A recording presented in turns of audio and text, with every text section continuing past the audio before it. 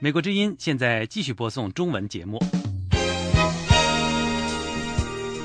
这一小时的节目内容是美国之音时事经纬。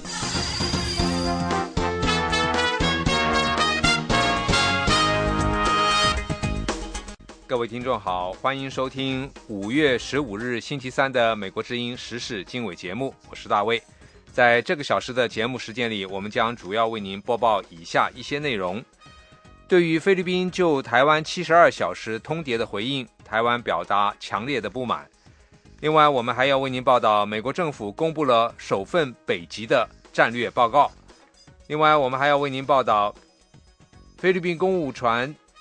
的射杀事件在台湾越演越烈。以上请听详情。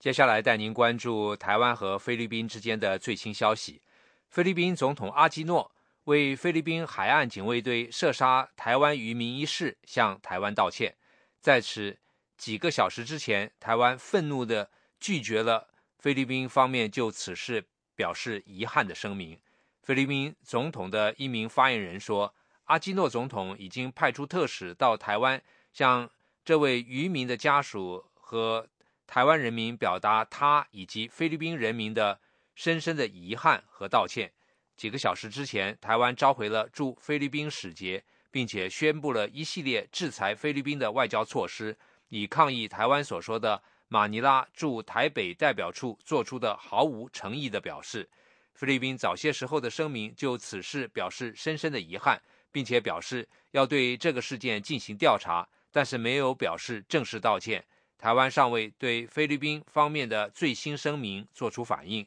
台湾行政院长江宜桦早些时候表示，如果马尼拉不在格林威治时间星期三上午10点之前做出正式而诚恳的表示，台湾将采取第二波制裁措施。上个星期四，菲律宾公务船在南中国海双方经济利益重叠的海域朝一艘台湾渔船开火，打死一名台湾渔民。另外一方面，联合国大会预计于星期三通过一项决议案，谴责叙利亚持续的暴力，并呼吁叙利亚政府允许联合国调查人员进入叙利亚。这项由卡塔尔起草的不受约束的决议案，欢迎叙利亚主要的反对派联盟作为叙利亚政治过渡所需要的有效的对话参与者。决议案说，反对派联盟得到广泛的国际接受，是叙利亚人民的合法代表。另外一方面，联合国一个委员会说，金融和贸易制裁以及武器禁运已经很大程度上制约了朝鲜的核项目。路透社得到的一份报告说，该委员会说，制裁尚未阻止朝鲜制造导弹和核武器，但是制裁切断了用于扩大核武器项目的资金来源。路透社说，该委员会表示，朝鲜通过洗钱以及在法律和监管宽松的地方开设银行账户来逃避制裁。另外一方面，伊朗的核项目是星期三2个不同会议讨论的主要内容，但是预计不会在伊朗6月的总统选举前实现突破。联合国原子能机构正在同伊朗官员举行去年初以来的第10轮谈判。与此同时，联合国原子能机构的调查人员继续谋求进入伊朗的核设施，并得到有关的文件。国际原子能机构对伊朗可能发展核武器表示关切，希望观察帕勤基地，解决核项目问题。另外一方面，美国总统奥巴马表示，财政部的调查发现，税务部门的一些人不恰当地把申请免税资格的保守派团体作为查税的目标。他说，那些行动无法容忍，不可原谅。奥巴马发表的一份声明说，联邦政府必须以一种赢得公众信任的方式做事。奥巴马说，财政部的调查报告显示，一些国税局的员工未能通过那个考验。奥巴马总统说，那些责任人将被追究责任，并将采取措施确保这样的行为永远不会再发生。这是美国之音的中文广播。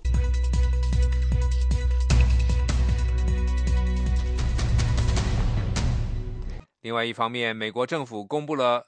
第一份北极战略报告，为开发北极资源、保护生态环境和维护地区安全绘制了蓝图。有关详情，下面是美国之音记者李宝在华盛顿的报道。白宫5月10号星期五公布了北极地区美国国家战略报告，为迎接未来该地区的挑战和机会制定战略工作重点。报告说，北极地区的气候正在发生前所未有的变化，常年厚实的冰盖正在融化变薄，为人类拓展航运和开发那里的石油、天然气和矿物资源带来了新的机会。美国必须把握这些机会，同时应对资源开发对环境和国家安全带来的挑战。这份国家战略报告说，美国在北极事务上的3大工作重点是保护美国人民、国家领土主权和自然资源，以负责任的方式开采资源和保护环境，以及强化各国在北极事务上的合作。美国国务卿克里星期二抵达北极理事会轮值主席国瑞典，他的主要行程包括出席星期三举行的理事会年会，预计他将在会上解释美国刚刚发表的国家北极战略报告。美国的阿拉斯加州北部地区位于北极圈内，跟加拿大、丹麦、芬兰、冰岛、挪威、俄罗斯和瑞典一起同属北极国家。尽管如此，美国政府几年前才开始重视北极事务，并因此受到国会议员、商界人士和环保团体的批评。来自阿拉斯加州的共和党籍国会参议员穆尔科斯基上个月在一次听证会上说，美国海岸警卫队目前只拥有1艘破冰船，并批评奥巴马政府没有在2014年度政府财政报告中安排足够的经费添置更多的破冰船。我们是一个北极国家，有作为一个北极国家应有的责任。可事实上，我们的破冰能力几乎不存在，我们应该解决这个问题。中国虽然不属于北极国家，但已经拥有雪龙号破冰船，并多次派船到北极地区破冰考察。此外，中国预计今年建成另一艘破冰船，增强在北极地区的活动，包括航运和资源的开发。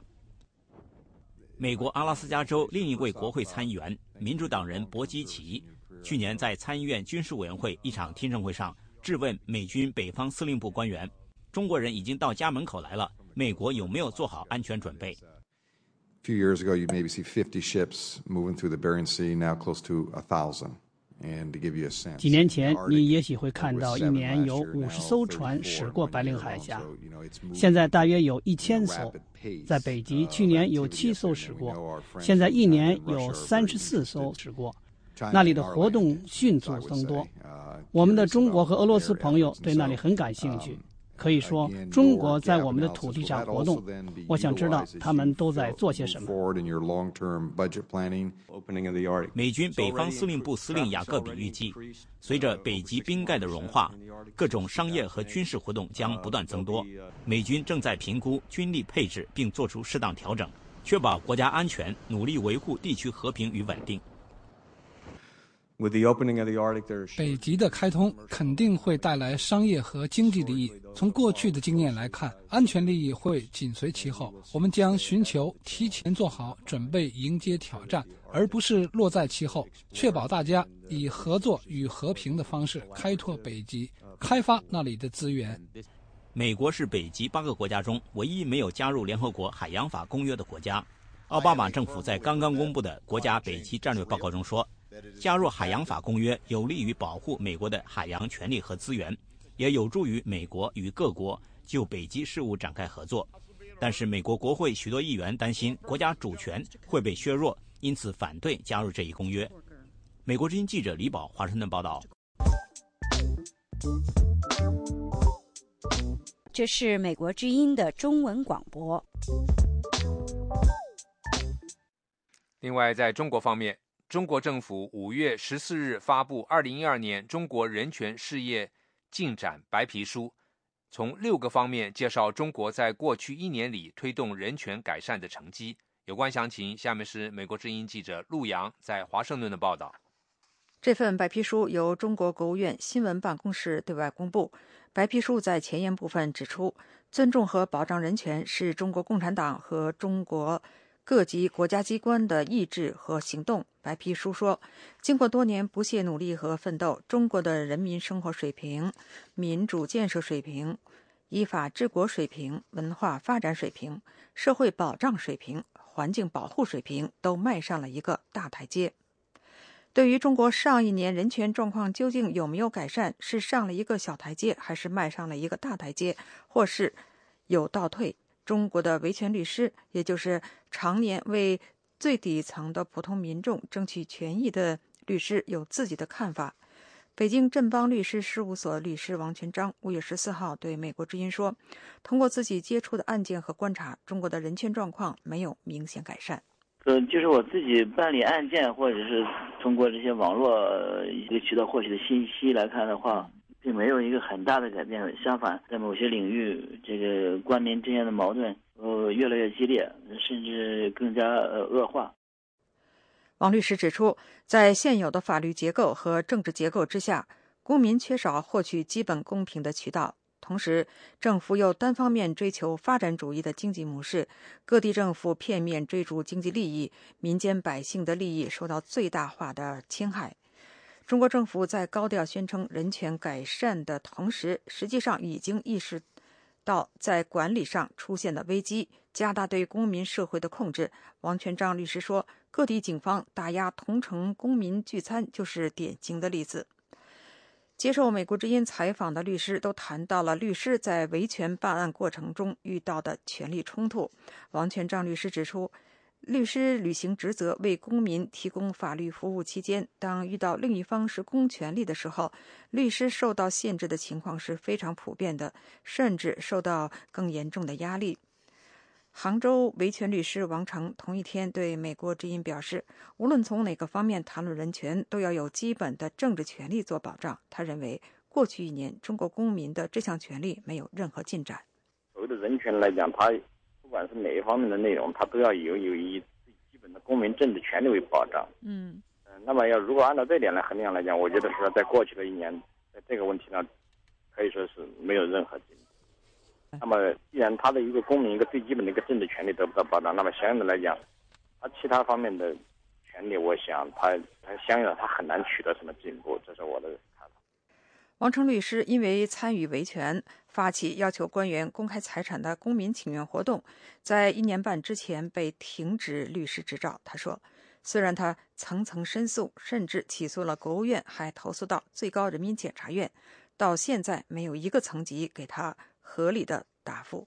美国之音陆洋华盛顿报道。这是美国之音的时事经纬节目。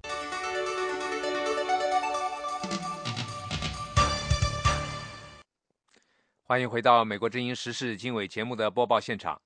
中国出台制止暴力征地的紧急通知，深受征地拆迁之苦的居民和农民，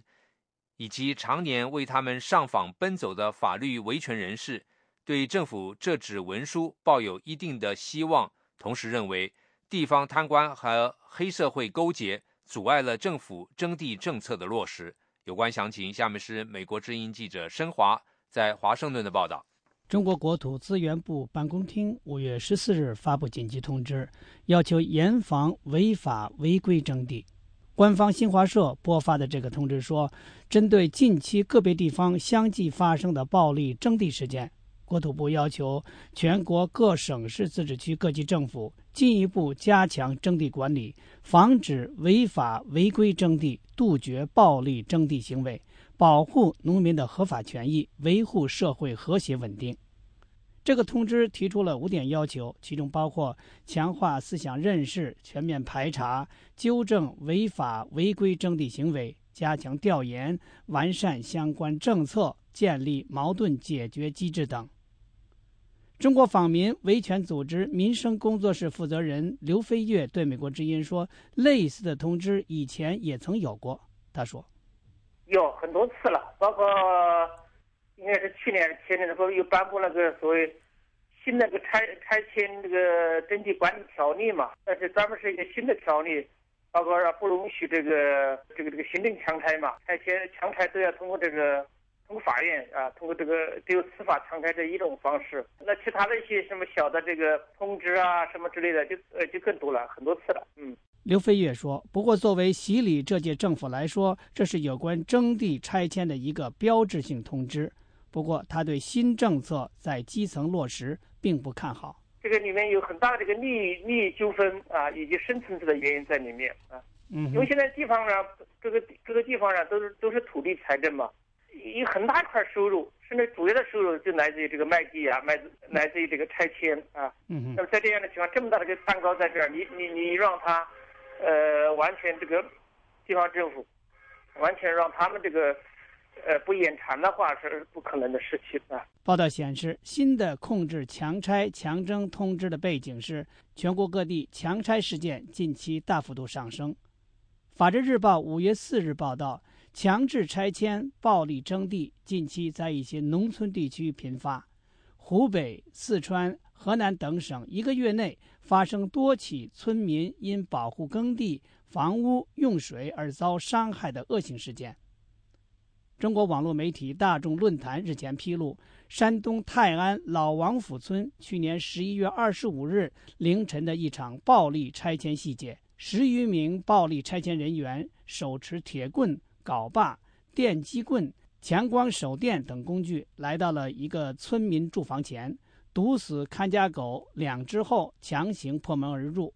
用镐把、电棍控制殴打屋内2名60岁老人长达20分钟，后将他们绑在床上，用胶带封嘴使其不能发声，强行抬出屋外后，未签订强拆协议就对其住房用挖掘机等施工工具暴力拆迁，野蛮非法拆除作业持续1个小时。向阳平是四川成都双流地区土地维权人士，他对美国之音说，北京的土地拆迁政策到了基层，要面临当地贪官和黑社会相勾结的挑战。他说，他腐败就腐败这个贪官高头的，如果没得贪官，没得他以黑社这个打击共产党的招牌，勾结黑社会的，对不对？他勾结黑社会的，包括你政府也是这样子的，对不对？正好，如果你不勾结黑社会的，这事情好办多了。四川成都双流地区近年来发生的地方居民土地维权案件当中，不少涉及不明身份人员被政府和开发商雇来，充当利益集团的打手和帮凶。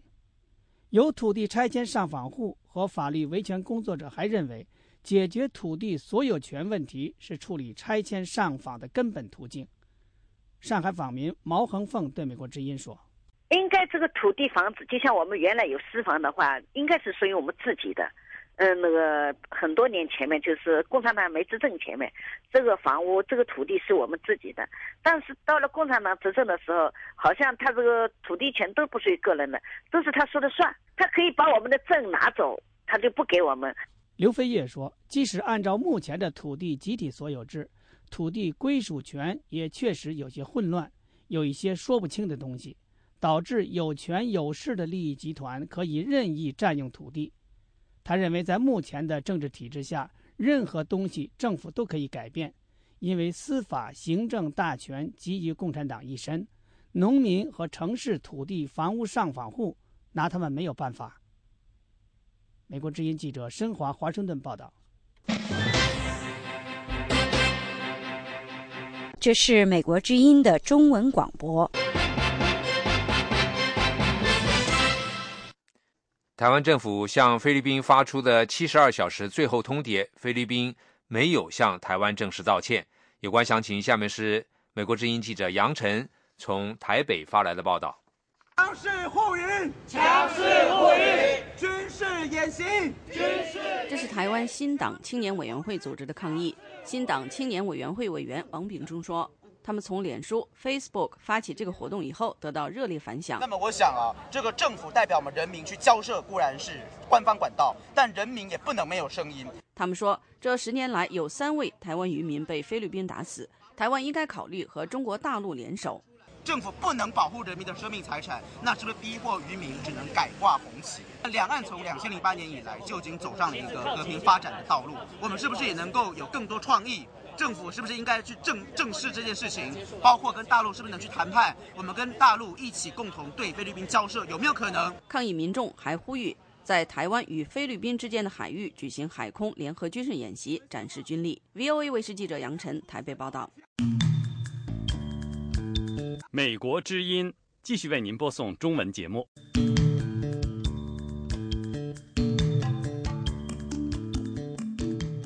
香港廉政公署星期二公布，在咨询律政司后决定，正式对涉嫌贪腐的前廉政公署专员汤显明展开刑事调查。有关详情，下面是美国之音记者谭佳琪从香港发来的报道。香港律政司星期二也发布新闻稿说，由廉政公署现任专员白韞六率领专责小组调查前专员汤显明，这是廉政公署成立以来首次调查该机构的前专员。前廉政公署专员、现任全国政协委员汤显明涉嫌在2007年到2012年就任期间，向中国高官赠送贵重礼品，并作虚假申报，被外界质疑和中国高层拉拢关系，引起社会质疑廉政公署的公信力。律政司表示，根据现有资料，有足够理据就涉嫌干犯防止贿赂条例和普通法公职人员行为不检的罪行，对汤显明进行刑事调查。律政司称，现任廉政公署专员白韞六未曾涉及跟汤显明个人安排的活动，没有直接或间接跟汤显明有任何联系和关系，也没有实际和观感上的利益冲突，因此适合领导调查。现任廉政公署专员白韞六从1978年起一直在香港入境事务处工作到2011年，于2012年年中获任为廉政公署专员。调查汤显明的专责小组包括内部调查及检测组、首级调查主任和数名工作人员，成员必须申报所有利益冲突，若有需要，必须回避处理案件。立法会保安事务委员会副主席涂谨申对美国之音表示，该专责小组成员曾经是汤显明下属，不是理想调查人员。涂谨申认为，廉政公署应该重新委任已经退休5年以上、没有为汤显明服务过且阶级较高的旧工作人员，独立调查事件，以提高社会公众对调查的信任，挽回廉政公署的声誉。另外，外界估计案件或会涉及中国大陆及中央人民政府驻港联络办公室的官员、香港议员促成中联办配合調查。身兼民主派立法會議員的涂謹申說：而家習近平做主政啦，做領導，咁佢又話咧就要打擊貪污。咁講緊佢打擊貪污，我相信佢一定係唔會淨係講內地㗎。他說：現在習近平主政，而他又說要打擊貪污。我相信他說打擊貪污不只是內地，而是全國，包括香港。如果香港依法調查，中央政府又經常說會支持特區政府依法施政。現在廉政公署就是依法調查，還在律政司下監督。如果中聯辦在廉政公署調查期間不合作的話，會讓人懷疑中央政府是否有決心去打擊貪污。涂謹申擔心，在極端的情況下，中聯辦的官員可以利用外交豁免權保持緘默。如果中聯辦保持緘默，廉政公署的調查將會面臨重重困難。有接近中聯辦的消息人士對港媒表示，中聯辦跟廉政公署的接觸有不同的層面，其中涉及不少機密資料。不論是廉政公署或者立法會提出要求，中聯辦也不會提供任何資料協助調查。不過有報道說，前廉政公署總調查主任查希我表示，中聯辦沒有外交豁免權，還是受防止賄賂條例規管，廉政公署有權利要求中聯辦人員協助調查，甚至向法院申請對中聯辦發出搜查令。美国之音记者谭佳琪在香港报道。这是美国之音的中文广播。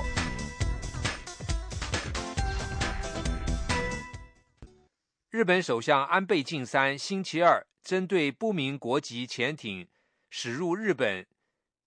比邻海域一事警告说，如果潜艇侵入领海，日本将做出相应的行动。有关详情，下面是美国之音记者小玉从东京发来的报道。星期二，日本首相安倍晋三在国会参议院预算委员会上针对不明国籍潜水艇现身日本毗邻海域一事说，如果以潜水状态驶入领海，日本将启动海上警备行动。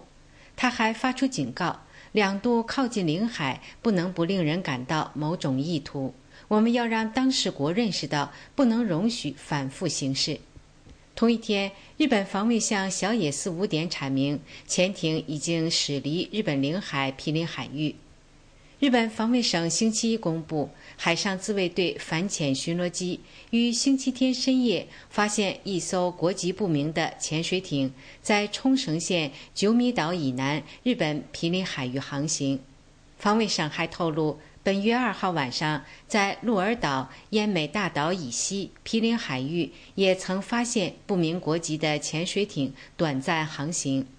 日本防卫相小野寺表示，正在综合分析信息，但是不打算公布国籍，因为有可能向对方泄露监测能力。日本多家媒体星期二则报道称，不明国籍的潜水艇可能来自中国。日本的读卖新闻星期二报道称，防卫省综合分析情报以后认为，潜水艇很有可能属于中国海军。报道还援引多名政府人士的话称，中国海军自2008年通过日本冲绳近海进入太平洋展开训练已经常态化，日本正在加强警戒与监视。据有关国际法规定，潜水艇在他国领海航行必须浮出海面，并且出示国旗，在毗邻海域航行不违反国际法。日本防卫省解释说，公布此项消息是因为10天前后2次出现不明潜艇。日本的产经新闻报道称，日本政府分析，这2艘中国核潜艇现身的目的可能是为了追踪和威慑参加星期一开始在韩国举行的美韩联合海上演练的美国核动力航空母舰尼米兹。2004年，中国海军潜水艇曾经驶入日本领海，日本向中国提出抗议，并且启动了海上警备行动。美国之音特约记者小玉东京报道。美国之音，欢迎收听。The Voice of America。 最近几天来，中外互联网上针对七不讲的传言甚嚣尘上，目前真假难辨，海外媒体呼吁中国领导人透明开放，尽快公布真相。有关详情，下面是美国之音记者东方从北京发来的报道。所谓七不讲，指的是最近在互联网上广泛流传的关于中共宣传部门要求中国高校教师在讲坛上有7个不要讲，即普世价值不要讲，新闻自由不要讲，公民社会不要讲，公民权利不要讲，中国共产党的历史错误不要讲，权贵资产阶级不要讲，司法独立不要讲。海外观察家分析认为，七不讲太离谱，和中国领导人习近平和李克强在18大之后极力打造的开放和改革的形象明显不符。北京外媒记者问及一些北京的高校教师是否接到有关七不讲的通知，一些教师表示不知情，也有网络传言个别教师已经收到了七不讲的指示，七不讲的有关内容仅仅在网上。有分析甚至认为这是左派制造谣言，给习李政权抹黑。这几天北京风向突变，有网友搜索出地方官媒报道当地政府官员学习中共中央办公厅印发的关于当前意识形态领域情况的通报的新闻。特别是重庆市城乡建设委员会网站的报道中透露，中央对当前意识形态领域值得注意的7个方面的突出问题分析深刻，态度坚定，对意识形态领域斗争的尖锐性、复杂性有更加清醒的认识，要求要充分认清加强意识形态领域工作的重大意义，充分认识西方宣扬的观点理论的危害性。这篇报道所谈到的7个突出问题具有明确反西方意识的意味，和以前流传的7个不讲遥相呼应，因其引起了海外媒体的关注。除了重庆之外，安阳日报、辽源日报也刊登了有关学习中共中央办公厅印发的关于当前意识形态领域情况的通报的新闻。令北京外媒感到困惑的是，目前7不讲3个字已经变成了敏感词，遭到屏蔽。新浪微博搜索网页上搜索关键词7不讲，结果是根据相关法律法规和政策，搜寻结果未予显示。甚至连搜索关于当前意识形态领域情况的通报也被屏蔽。到目前为止，地方媒体报道的有关学习中共中央办公厅印发的关于当前意识形态领域情况的通报的新闻链接均已失效。鉴于7不讲真假难辨，海外媒体呼吁中央公布真相。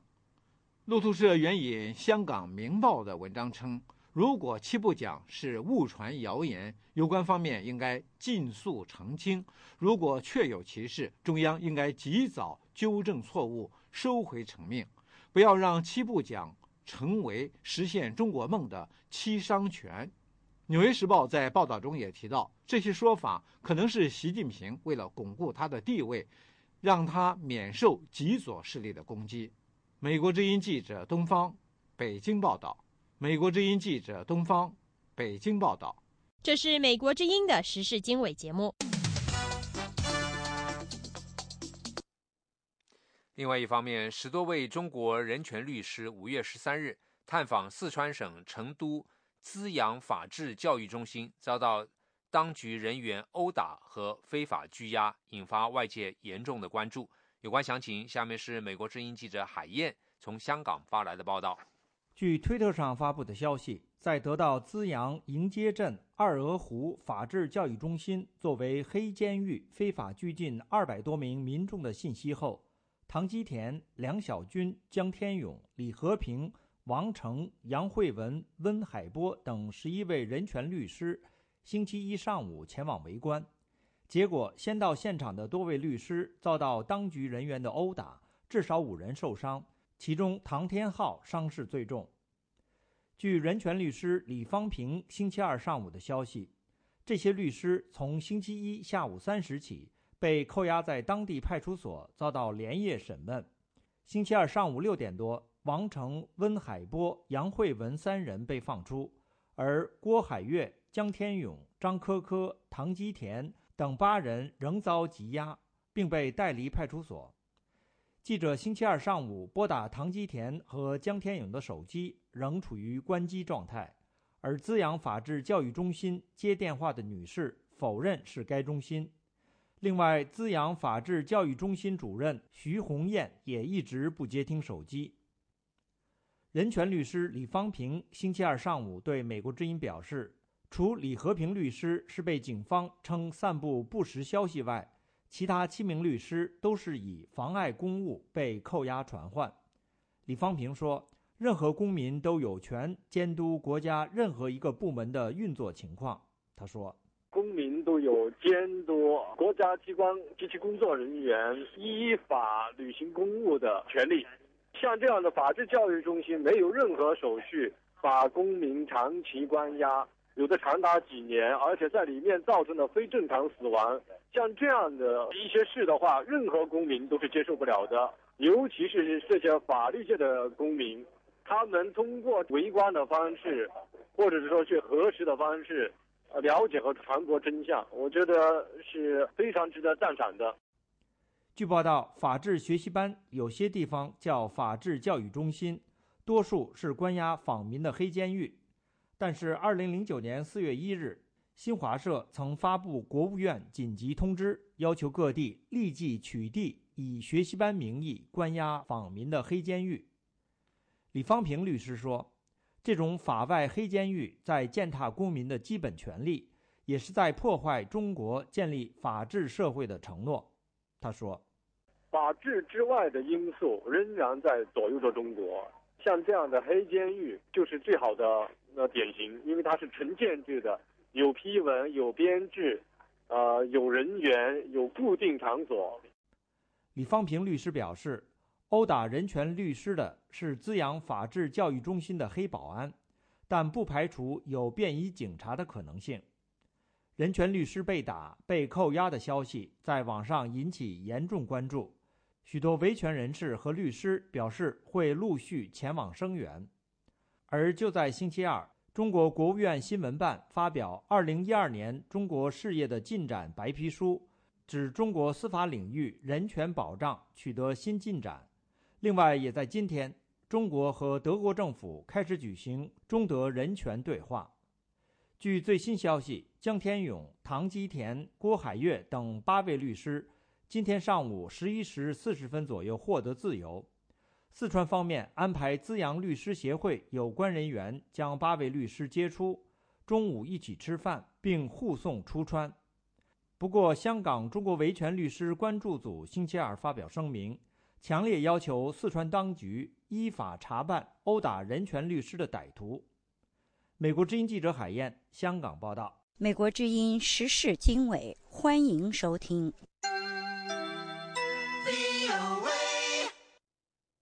另外一方面，著名维权人士陈云飞5月13日下午在四川郫县古城镇被试图将他赶出该地区的临城村治保主任等人打成脑震荡，情况危险，目前在医院救治。有关详情，下面是美国之音记者海燕从香港发来的另一篇报道。据维权网报道，星期一上午，积极参与各地街头维权行动的陈云飞在古城镇被4人跟踪，他们叫嚷不准陈云飞租住在目前居住的房子，要他马上搬走。下午1点左右，陈云飞在公交站候车时，这4人突然殴打陈云飞，猛击他的头部。报道说，陈云飞奋力挣脱，跑到马路对面的古城派出所报案。值班的派出所黄教导员拒不出警，而派出所一位所长竟在旁辱骂陈云飞。随后4位殴打陈云飞的人也追到派出所，在场有人认出其中一男子是临城村的治保主任。陈云飞后被120急救送到郫县人民医院，经检查头部受到重击，造成脑震荡，包括脸部多处受伤，而 CT 结果当天出来，发现脑里有一个硬块。目前陈云飞不能吃东西，不能起床。陈云飞遇袭受伤消息传开后，维权人士李化平、胡明军、李双德等10几人赶到医院看望陈云飞。当晚，这些维权人士赶到古城派出所询问案情办理情况。派出所员警在众人质问和要求下，才不情愿地派人到医院对陈云飞做了笔录。四川宪政学者、维权人士李双德星期二对美国之音说：“是我们到派出所去，要求那个派出所立案、侦查、追究凶手的法律责任，但是派出所不想立案，于是我们就据理力争。陈云飞被打并不是1次2次，他作为一个中国的公民，人身财产安全，警察有义务进行保护。”据报道，维权人士陈云飞今年5月4日从外地参加街头维权活动返回当地，刚下车便被警察扣押，失踪多日。出来后在租房中不断遭当地警方骚扰，为此陈云飞与警方交涉过几次。古城派出所一位警员竟警告说：“我们管不了你，找黑社会管你。”记者星期二下午打电话给古城派出所值班警察，说不了解陈云飞的案情，并说教导员和所长等人开会，无法接听电话。维权人士李双德表示，当地警方和官员以陈云飞是维稳对象为由，试图将他赶走是违法行为，公民有权选择在哪里居住。他说：“他们打陈云飞的理由就是陈云飞是维稳的对象，不允许陈云飞继续居住在古城镇，要求搬走。作为一个中国公民，他有权居住在任何一个地方，不能够因为当局认为陈云飞是维稳对象就要赶他走，这是完全没有道理的。星期二下午，四川知名作家、民主人士冉云飞等人赶往郫县人民医院看望好友陈云飞。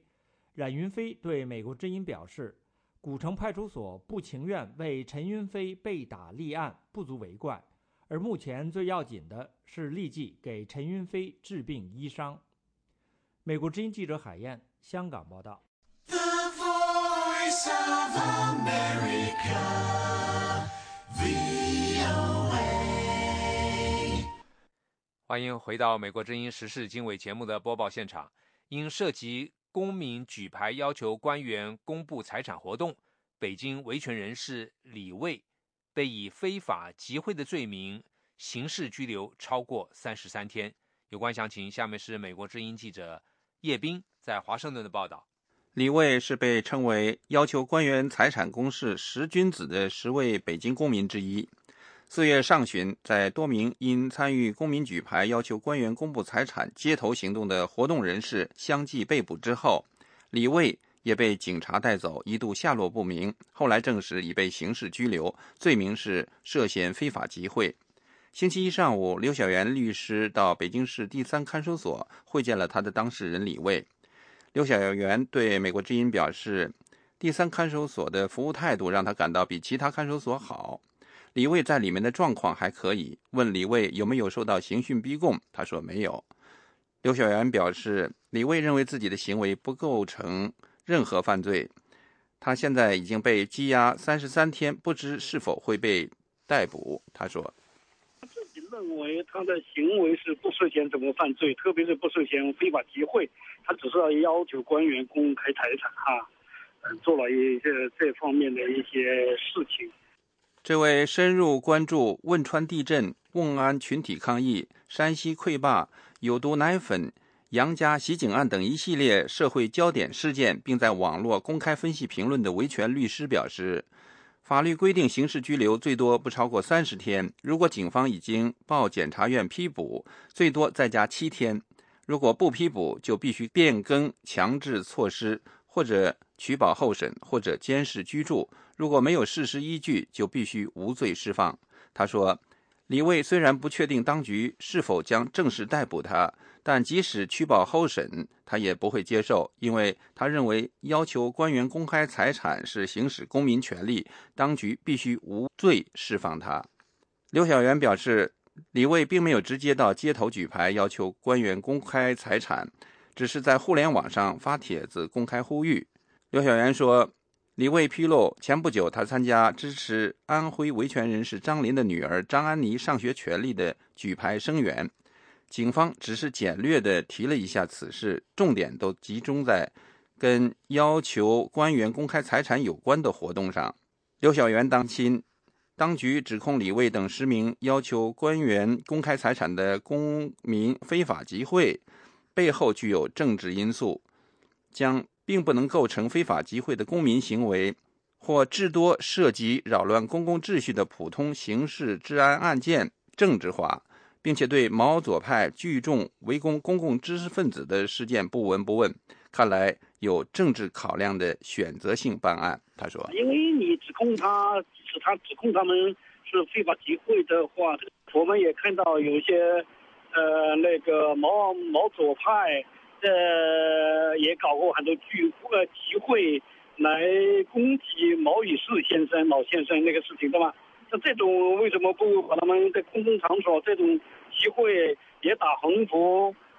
这类不抓？所以有些东西我说要这样一个这案件的这个，我们就感觉这个案件背后很有可能有些政治因素在里面。4月末至5月初，江西省新余市基层人大代表独立参选人刘平、魏忠平等5名维权人士也相继遭到警方拘捕，其中刘平被逮捕的罪名是涉嫌煽动颠覆国家政权。知情者认为，这与2013年4月22号刘平等人在当地进行的举牌活动有关。他们在活动中要求官员公布财产和释放北京、广东等地被抓的维权人士。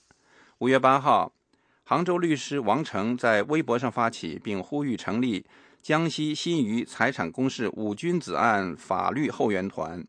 目前已经有33名中国各地律师志愿加入。王成律师告诉美国之音，当局以事关国家安全为由，拒绝律师会见刘平等人。此外，后援团成员同时也是刘平代理人的上海律师张雪忠对美国之音表示，目前情况下他不方便谈有关的案情。美国之音叶冰华盛顿报道。这是美国之音的中文广播。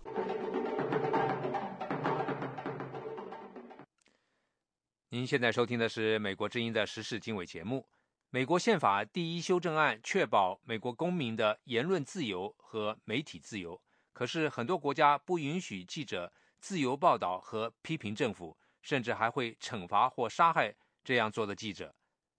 在战区，记者常常陷入枪林弹雨中，很多记者因公殉职，证明了这个职业的巨大风险。下面是美国之音记者普雷斯蒂带我们到华盛顿的新闻博物馆，看看2012年对记者最危险的国家。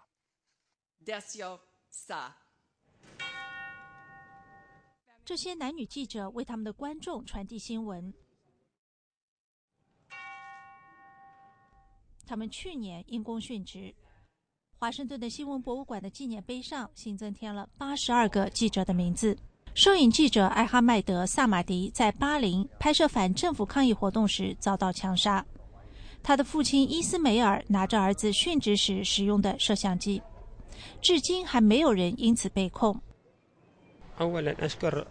我希望今年和往年牺牲的每一位烈士不能白白的牺牲。我希望正义会获胜。这是美国之音记者穆卡兰姆·阿蒂夫最后一次播音。他在巴基斯坦的一座寺庙里祈祷时被枪杀。阿蒂夫和纪念碑上的2200多名记者都是在工作中遇难的，常常是在那些没有媒体自由或者陷入战火的国家。去年叙利亚是最危险的国家，29名记者遇难。美国全国广播公司记者理查德·恩格尔深知这种危险。去年他和摄制组在叙利亚遭到绑架，5天后才获救。一个组织控制着这个国家的部分地区，另一个组织又控制着同一个国家的另外一些地区。政府仍然控制着首都。怎样从一个政区进入另一个，你不知道可以信任谁，不知道谁可以让你安全通过。我担心明年叙利亚还会是最危险的国家。去年名列第2的最危险国家是索马里，有12名记者遇难，接着是巴西和巴基斯坦。这些记者的名字也印在了纪念碑上。纪念碑上最早殉职的记者是在1837年。恩格尔说，这些记者为了自己热爱的工作而献身，他们不是坐在桌前，而是以笔为枪，牺牲在战场上。欢迎继续收听美国之音的中文广播。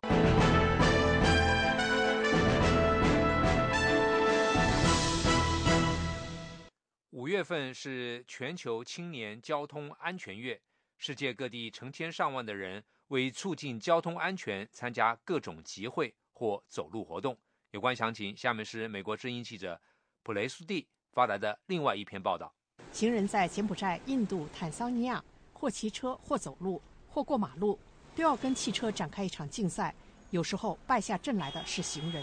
全世界每年有120万人死于交通事故。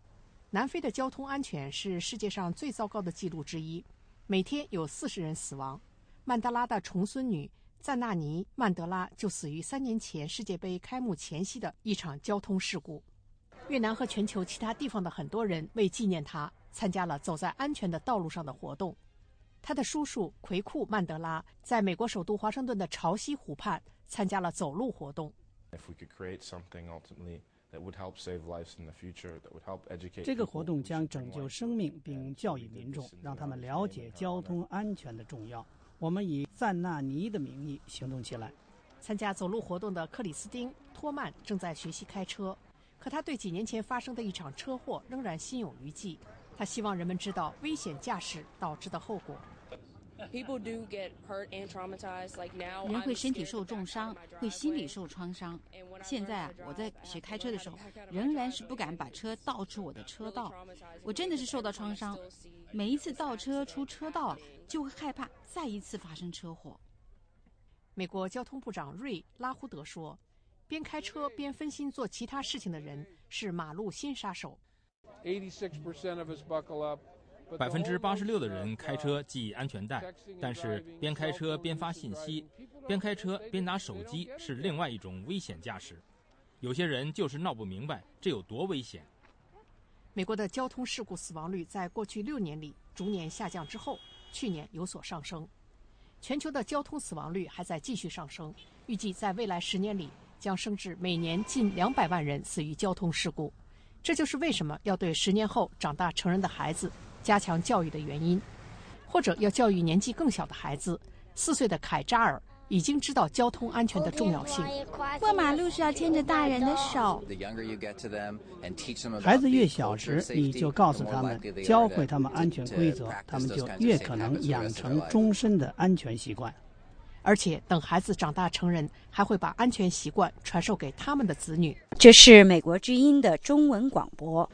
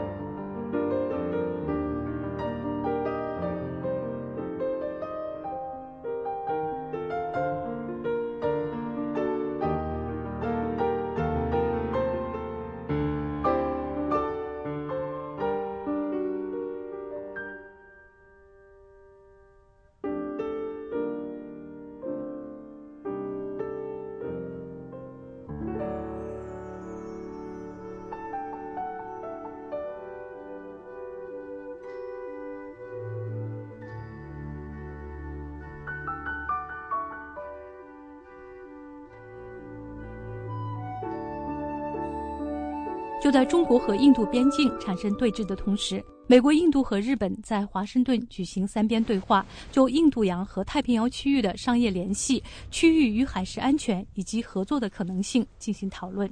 印度驻美国大使尼卢帕马拉奥说，这样的一种对话与亚太地区的发展态势是分不开的。现在大家谈论的都是地缘政治和经济中心向亚太地区转移，特别是最近向印度洋和太平洋地区转移。我们所在区域，我们所在的亚洲大陆正在发生的一切都在影响着美国和印度的对话。所有这些在我们两国过去1-2年进行的东亚对话中有所体现。我们的对话是非常成功的。这个星期在华盛顿举行的美国、印度和日本三边对话中也体现了这一点。拉奥大使4月底在美国智库传统基金会举行的有关美印关系的一个研讨会上做出了上述表示。他说，美印关系过去10年，特别是过去5-6年的发展是令人瞩目的。两国目前已经发展成为从安全到经济到国防在内的多层面的战略伙伴关系。美英两国在冷战期间和冷战之后经历了大约40-50年的疏远。印度与前苏联的密切关系以及美印就印度发展核项目所产生的分歧，是两国关系疏离的主要原因。2000年3月，美国总统克林顿访问印度，这是大约20多年来第一位访问印度的美国总统。这次访问被认为是美印关系的第一个转折点，特别是当时两国就印度发展核项目所产生的分歧还没有解决。